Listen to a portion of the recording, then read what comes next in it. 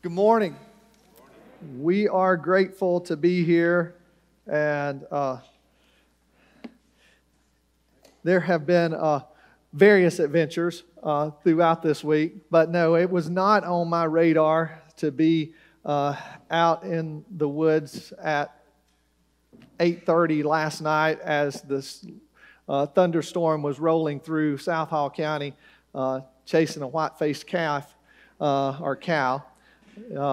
Who had gotten on the wrong side of the fence, which some of us can relate that. We've been on the wrong side of the fence before.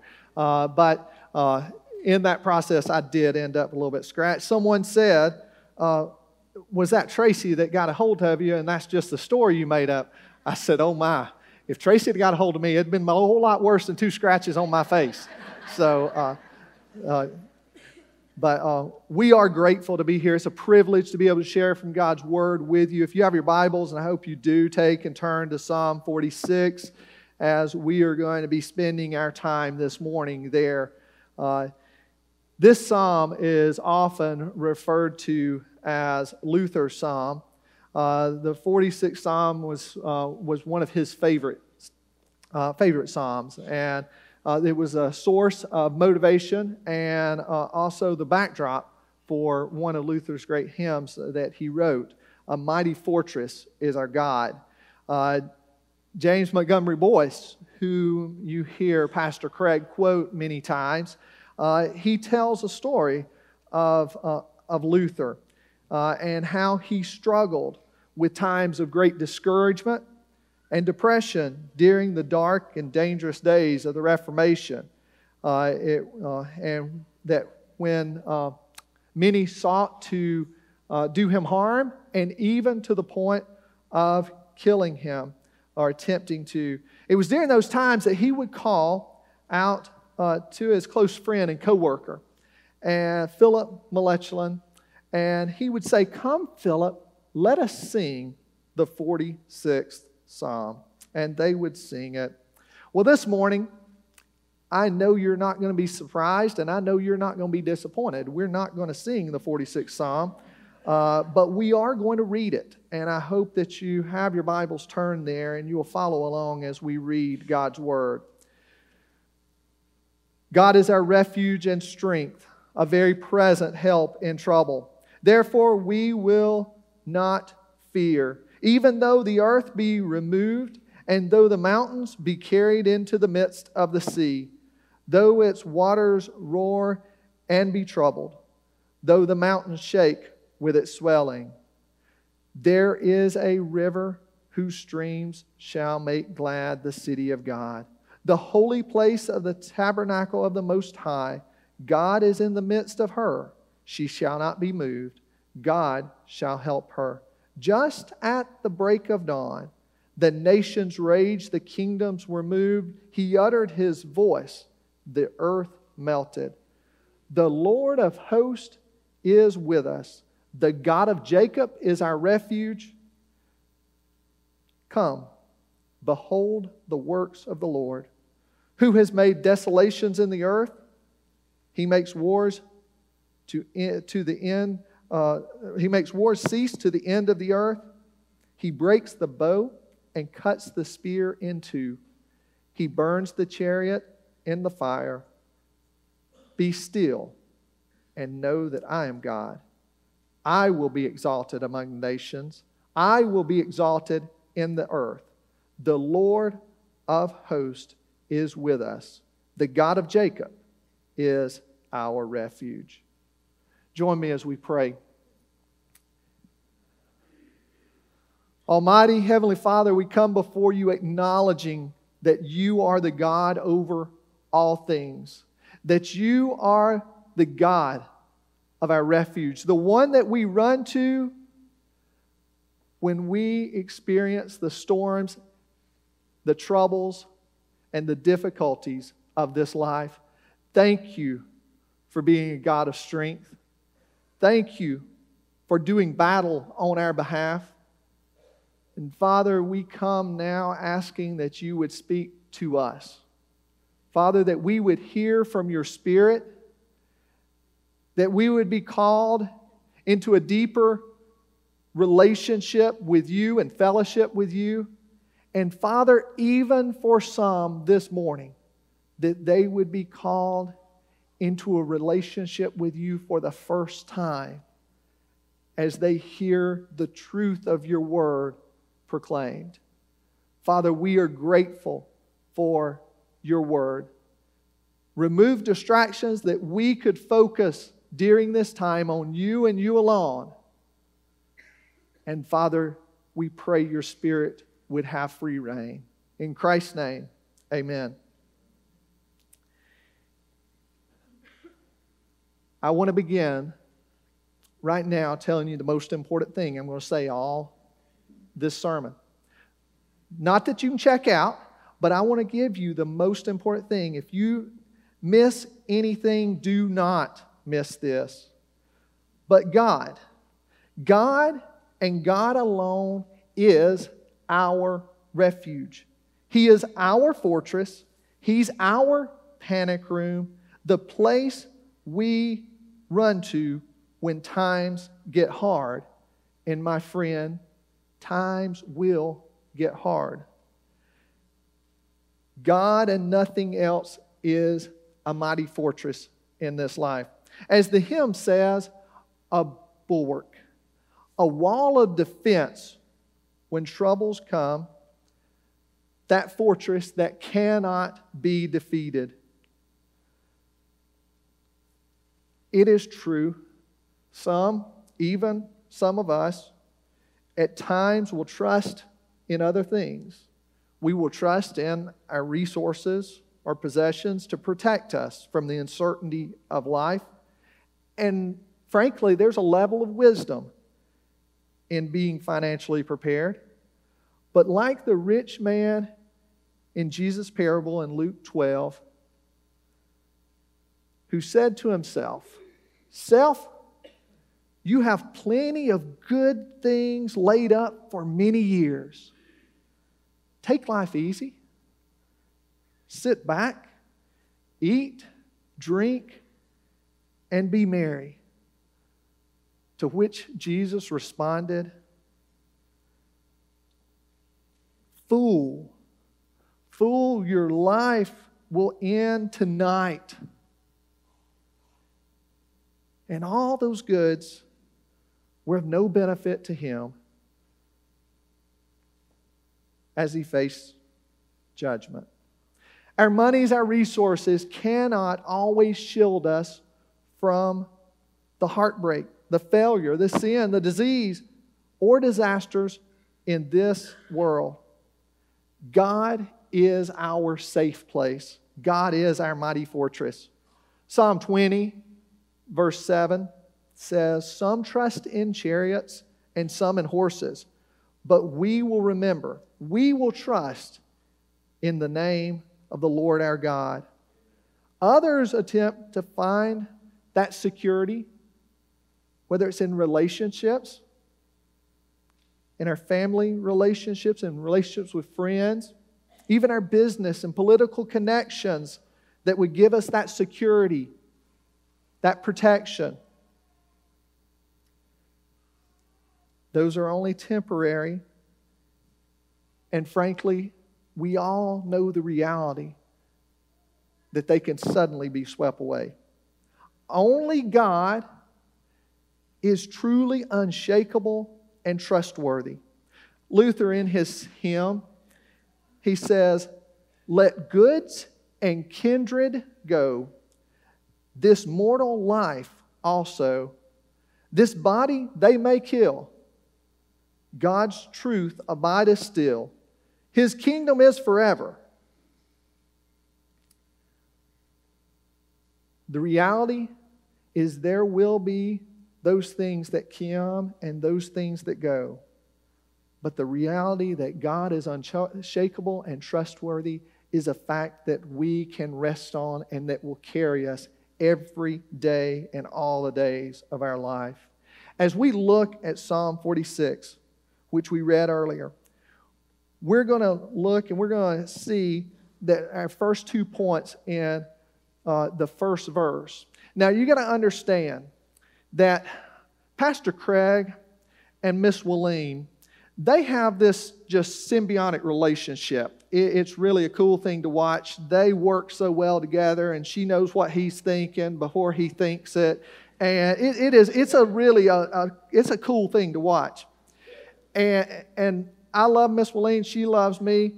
But sometimes, I'm not thinking, and I don't know what she's thinking. She doesn't know what I'm thinking, because I don't know that anybody wants to know what I'm thinking. But with your outline, you ended up, and you've got a complete outline. You don't have to write anything down. There's not any blanks there for you. You're good there. So you can kind of sit back. I've done a little work for you there. So you're in good shape, but you can take a few notes if you would like, if there's anything noteworthy.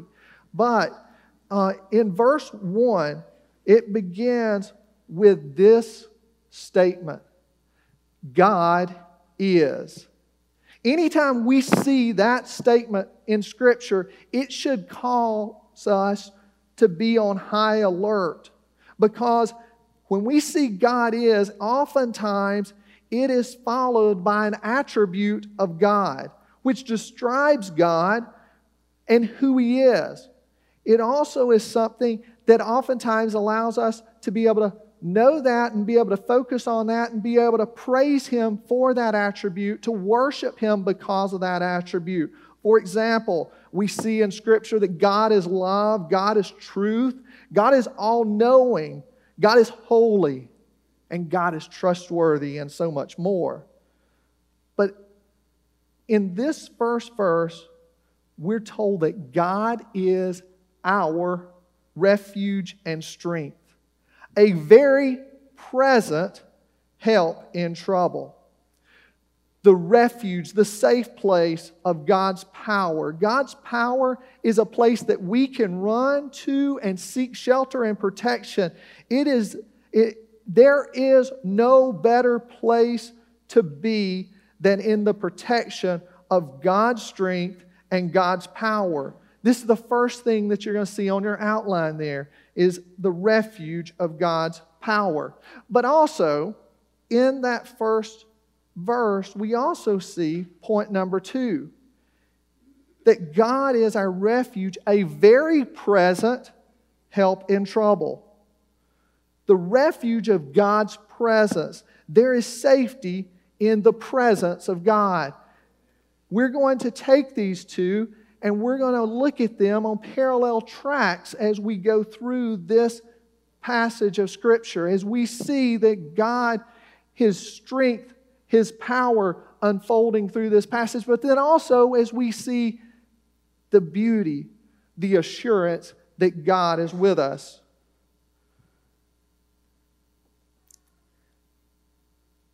For you and I, there is little that can bring peace and assurance than when we remember and we call to our mind that God is very present with us. He is not distant. He is not distracted, but instead He is right by His child's side. Luther said it this way in Psalm 46, said it this way of Psalm 46.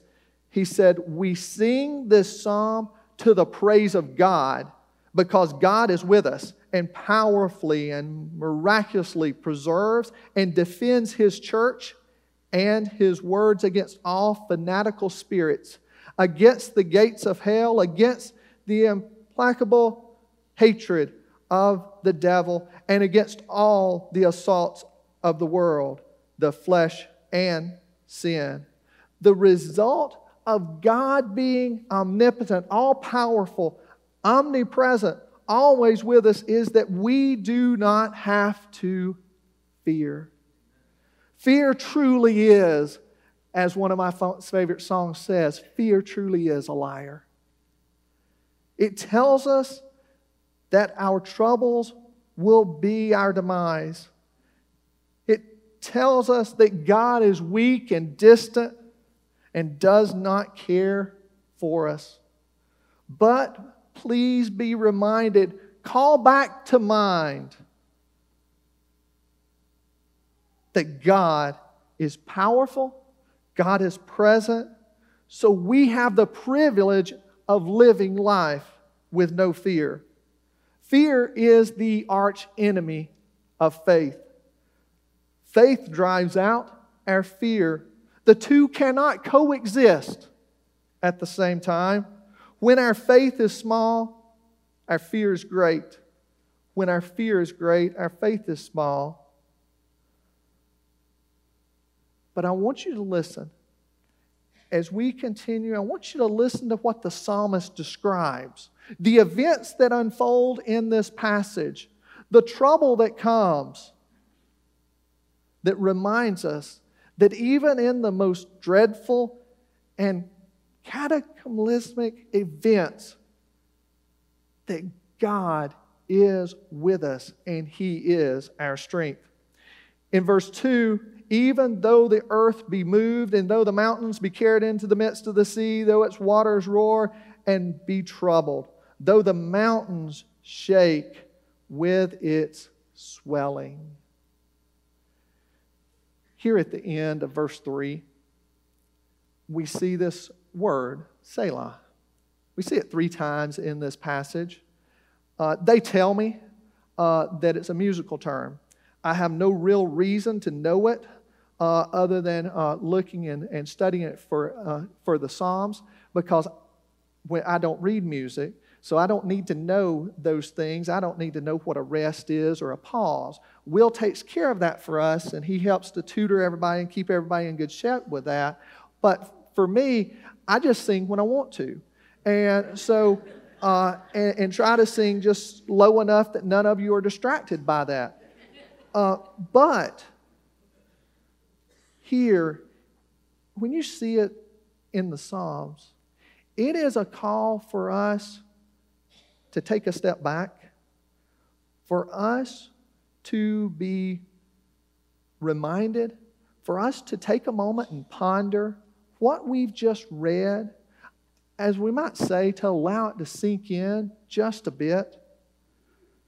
So what we've heard so far, we've heard that even if the ground is shaking under our feet, like we've just experienced an 8.5 magnitude earthquake, or the winds and waves and waters are crashing on us like a Cat 5 hurricane, like we saw the devastation of Dorian in the Bahamas, we do not have to live in fear, because God is all powerful and He is with us. That is a reality for you and I. For those of us who know Jesus Christ as our Lord and our Savior, that is the reality that we live in. But I want you to see the tension that is created by the psalmist from verse 3 to verse 4. Verse 3 is the waters. We see the picture of roaring and raging waters to the point that even the mountains are made to dance. But in verse 4, we see an image of a cool, calm river that brings calmness and gladness to the people of God. This is the place where our God resides. And the beauty is He invites us to that place. Verse 5 continues and reaffirms that God is with us, but also that God is for us. God is in her midst. She shall not be moved. God shall help her just at the break of dawn. Oftentimes, it was at this time, in the early morning, when they would prepare their attack, to attack when the enemy was least prepared, still waking up, still from their slumber, sleep in their eyes. That would be just the moment that they would attack, at the break of dawn. But earlier, in verse 1, we were told that by the psalmist that God is very present. Just when you and I need Him, God is never early. God is never late. he arrives just in time. Throughout Scripture, we see this reality played out over and over. A couple of examples that you would be very, very familiar with, but I want to remind you of. In the New Testament, we have an encounter with two of Jesus' very best friends, Mary and Martha, and they are in a tough spot. They're heartbroken. Their brother, Lazarus, who is also a dear friend of Jesus, is sick. And they know that if Jesus comes, that Jesus can heal Lazarus. They've seen him do it for so many others, and they send word to Jesus and say, please come, Lazarus is sick. And the Scriptures tell us that Jesus delayed. He intentionally did not come. Jesus could have come right then, but he chose not to come right then. And instead, he waited to come a couple days later, and by the time that he arrives, Lazarus is dead and has been dead for several days. Mary and Martha meet him, and they are overcome with sorrow. And they said, but Jesus, if only you had been here, our brother, your friend, would not have died. And Jesus says, just wait. Take me to the tomb. And he goes to the tomb, and he says these words, Lazarus, come forth. And Lazarus came forth, one that had been dead for days. My friends, our God is never late. He is right on time for what is best for His children. The three Hebrew children, Shadrach, Meshach, and Abednego, they were faithful to the Lord. They stood in obedience before the wicked king. They would not bow, but they faced the consequences of that. The consequences being the fiery furnace. God did not show up before they were in the furnace. God showed up for them while they were walking in the middle of the fire. They threw 3 in, and there were 4 walking about. It was not before they went in. It was while they were in the middle of the greatest trial of their life that God showed up. But they were not harmed. They were not burned. Even their clothes did not smell of smoke. Next, the psalmist moves from natural events, these great catastrophes and disasters. He moves to international conflicts. This was something that the nation of Israel was very much aware of and very familiar with, because they ended up being attacked quite frequently.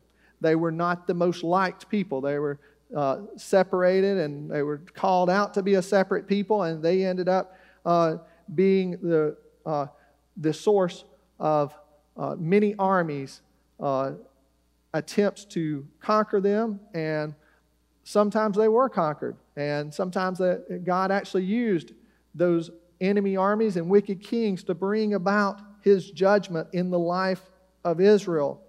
But here in verse 6 we see the psalmist say, the nations raged, the kingdoms were moved. He uttered His voice, the earth melted.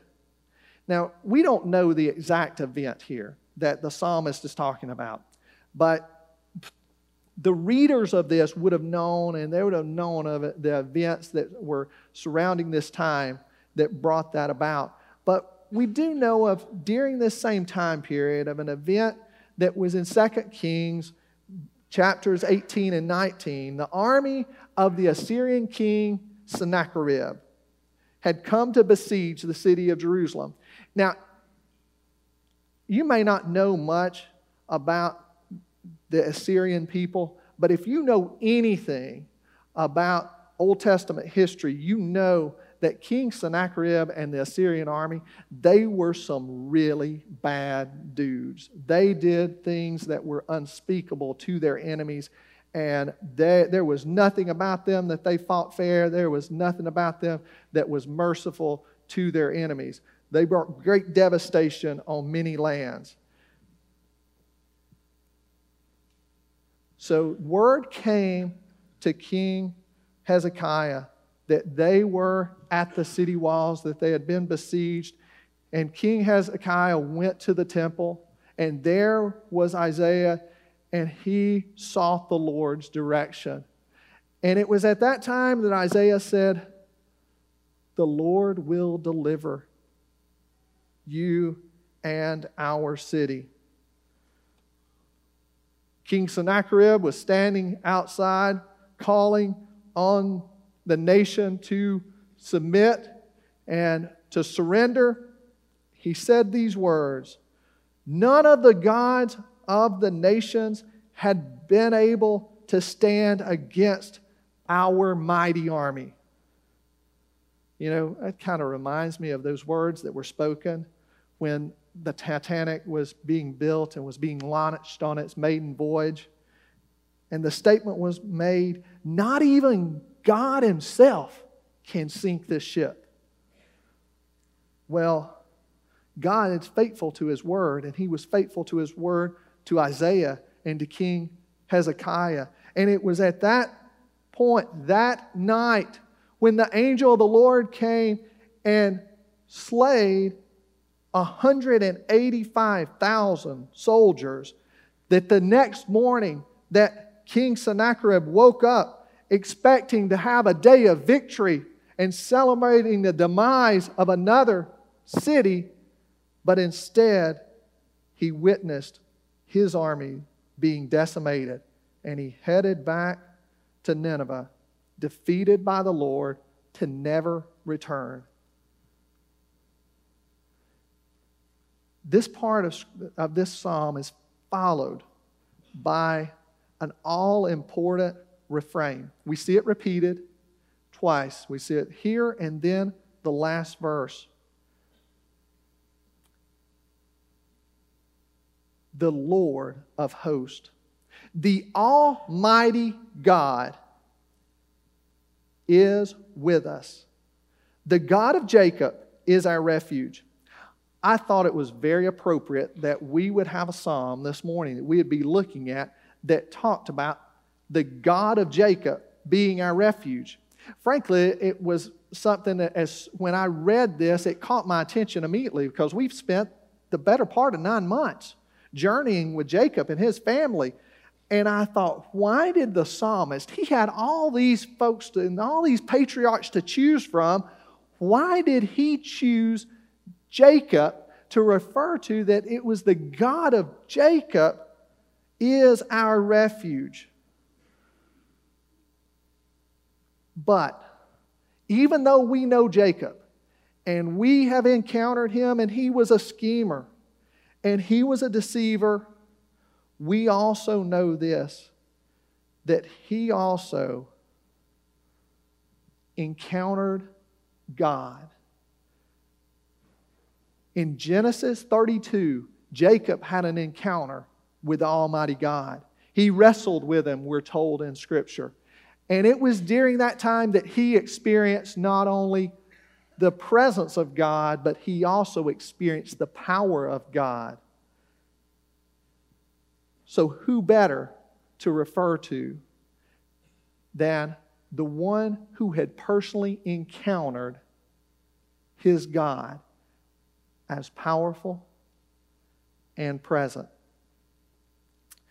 Now looking on to verse 8, we're encouraged to come behold the works of the Lord.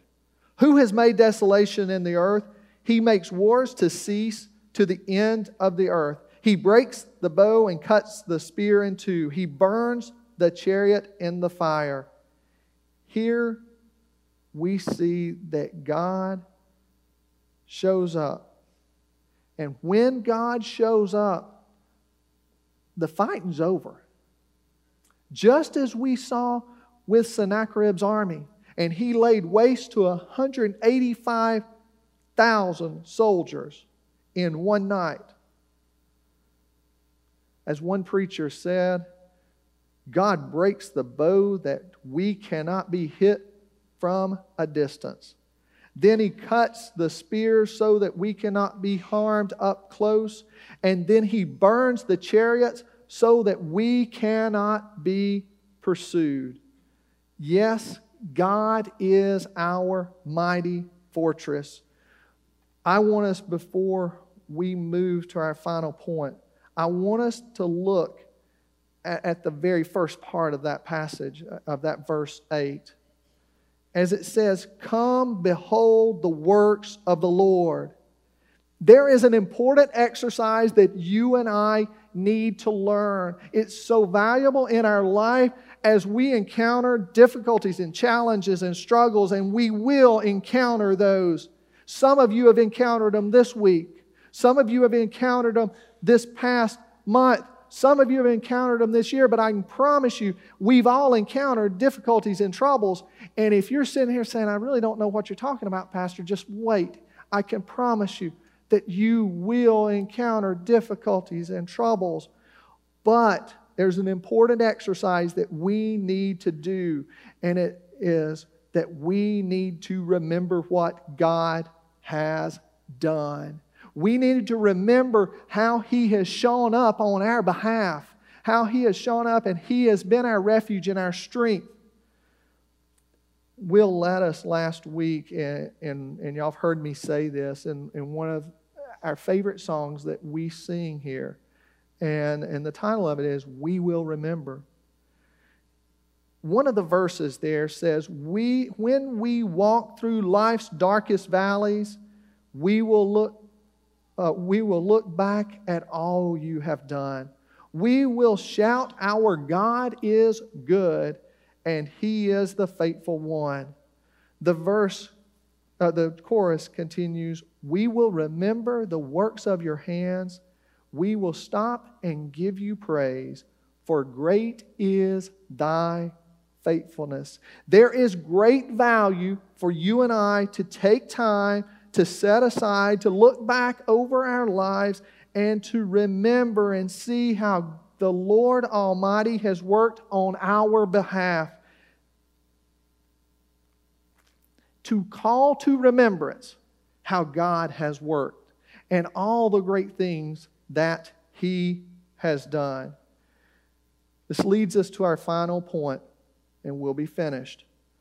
The refuge of God's plan. The refuge of God's plan for you and me is this. It's probably the most common part of this and most well-known part of this passage is, be still and know that God is God.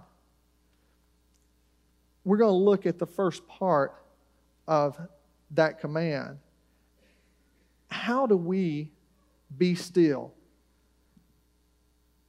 And then also, why should we be still? First of all, we must be honest that in our world of constant noise, distractions, endless entertainment, it is a monumental challenge to be still in anything. But it is as if God is saying, wait, don't worry, hold on just a minute, don't panic, stop striving, stop struggling.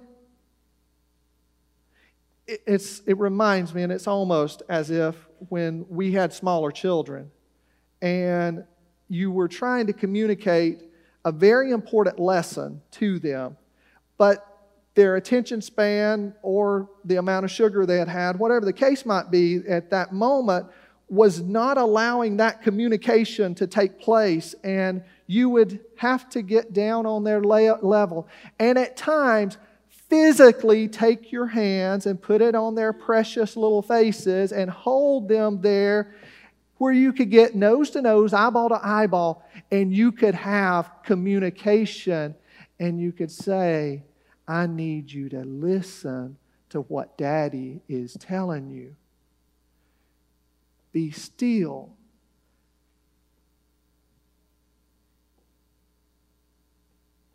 Why is that so important for you and I to be still?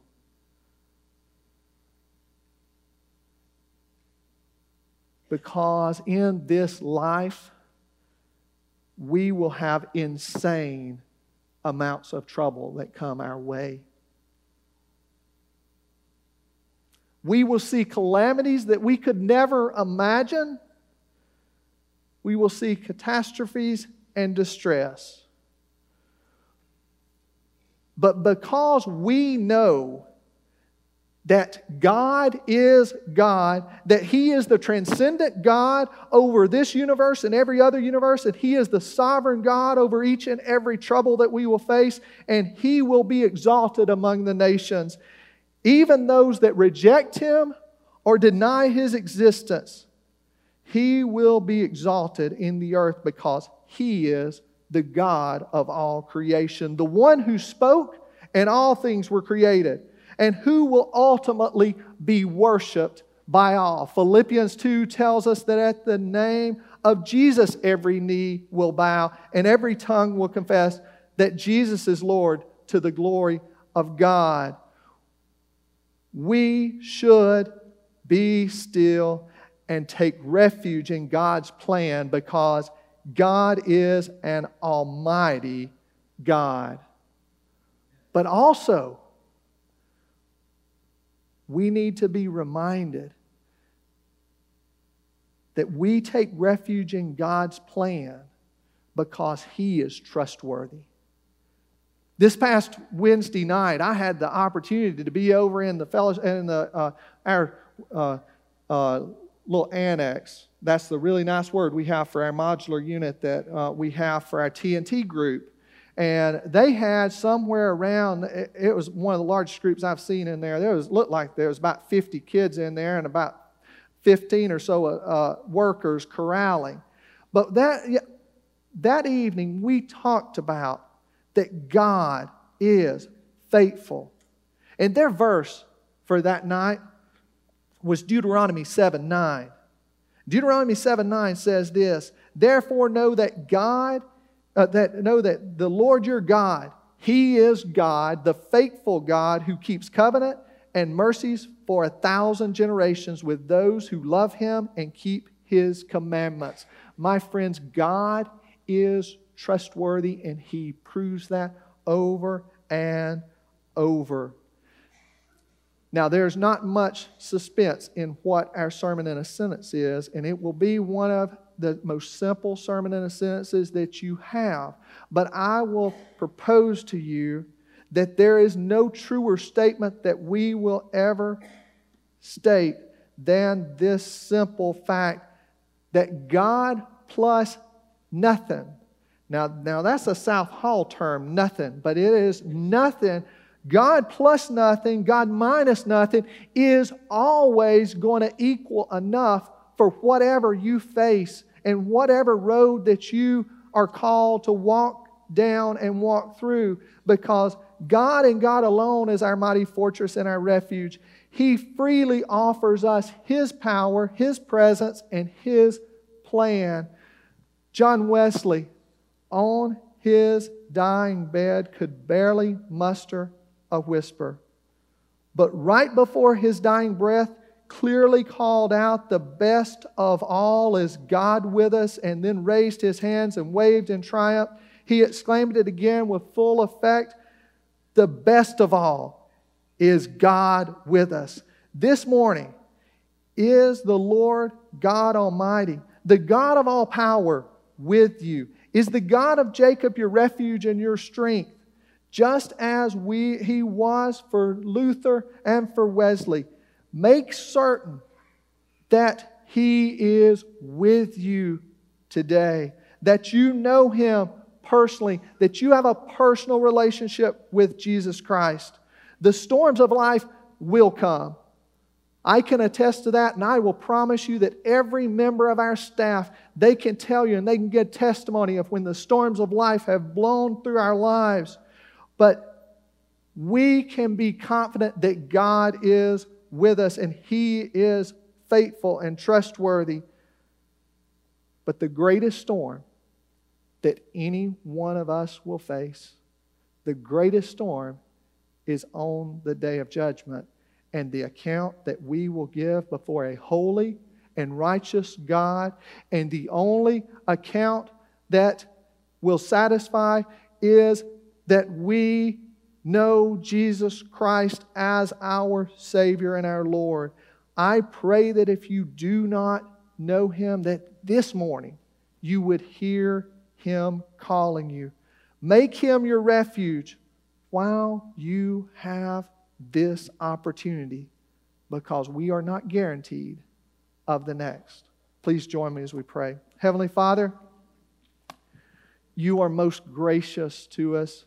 Father, we thank you for the truth of your word. Father, we thank you for the beauty of the psalmist's words that record and account for us that you are a mighty fortress, that you are our refuge and our strength, that you are present, you are with us. Father, I pray that that would be comfort to many souls this week as we encounter the unknown. But Father, that we would rest in the truth that you are trustworthy, that Father, you are for us, not against us, that you have a plan for us. And it's a plan that's good and is for our best. Father, I pray we would honor you. I pray that we would obey you. In Christ's name, amen.